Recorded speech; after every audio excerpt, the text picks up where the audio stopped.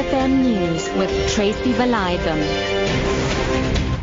Good afternoon. A statement by Eskom that it has enough generating capacity to meet demand in electricity has apparently fallen by the wayside after the power utility announced that stage 1 load shedding will be implemented until 10 tonight. It now says there's a shortage of generation capacity resulting from technical faults at some power stations.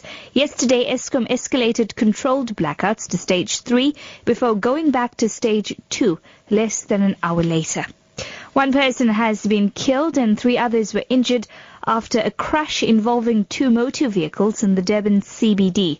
Metro Police spokesperson Eugene Msomi says the cause of the accident is unknown and police are still investigating. The accident occurred in Mimosa Road and Chris Hani Road. Chris Hani Road is the old North Coast Road. That's where the accident happened. 2 vehicles were involved and 3 people were hurt and 1 person unfortunately passed away on the scene.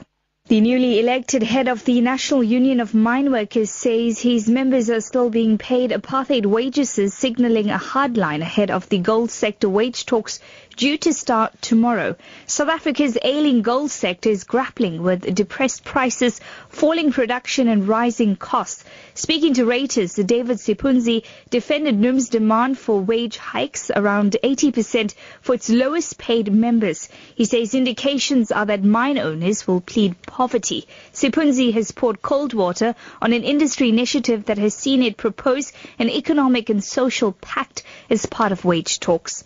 Meanwhile, chairperson of the National Bank of Greece, Loka Katseli, says it will be insane not to reach an agreement at tomorrow's emergency talks on the country's debt crisis. This comes after Greece was given less than 2 weeks to strike a deal or face defaulting on a 15 billion rand International Monetary Fund loan repayment. Katseli says she does not believe Greece will be forced to leave the Eurozone. It's clear that if there is no agreement and the Greek state is declared insolvent, then this will have implications for the banking system.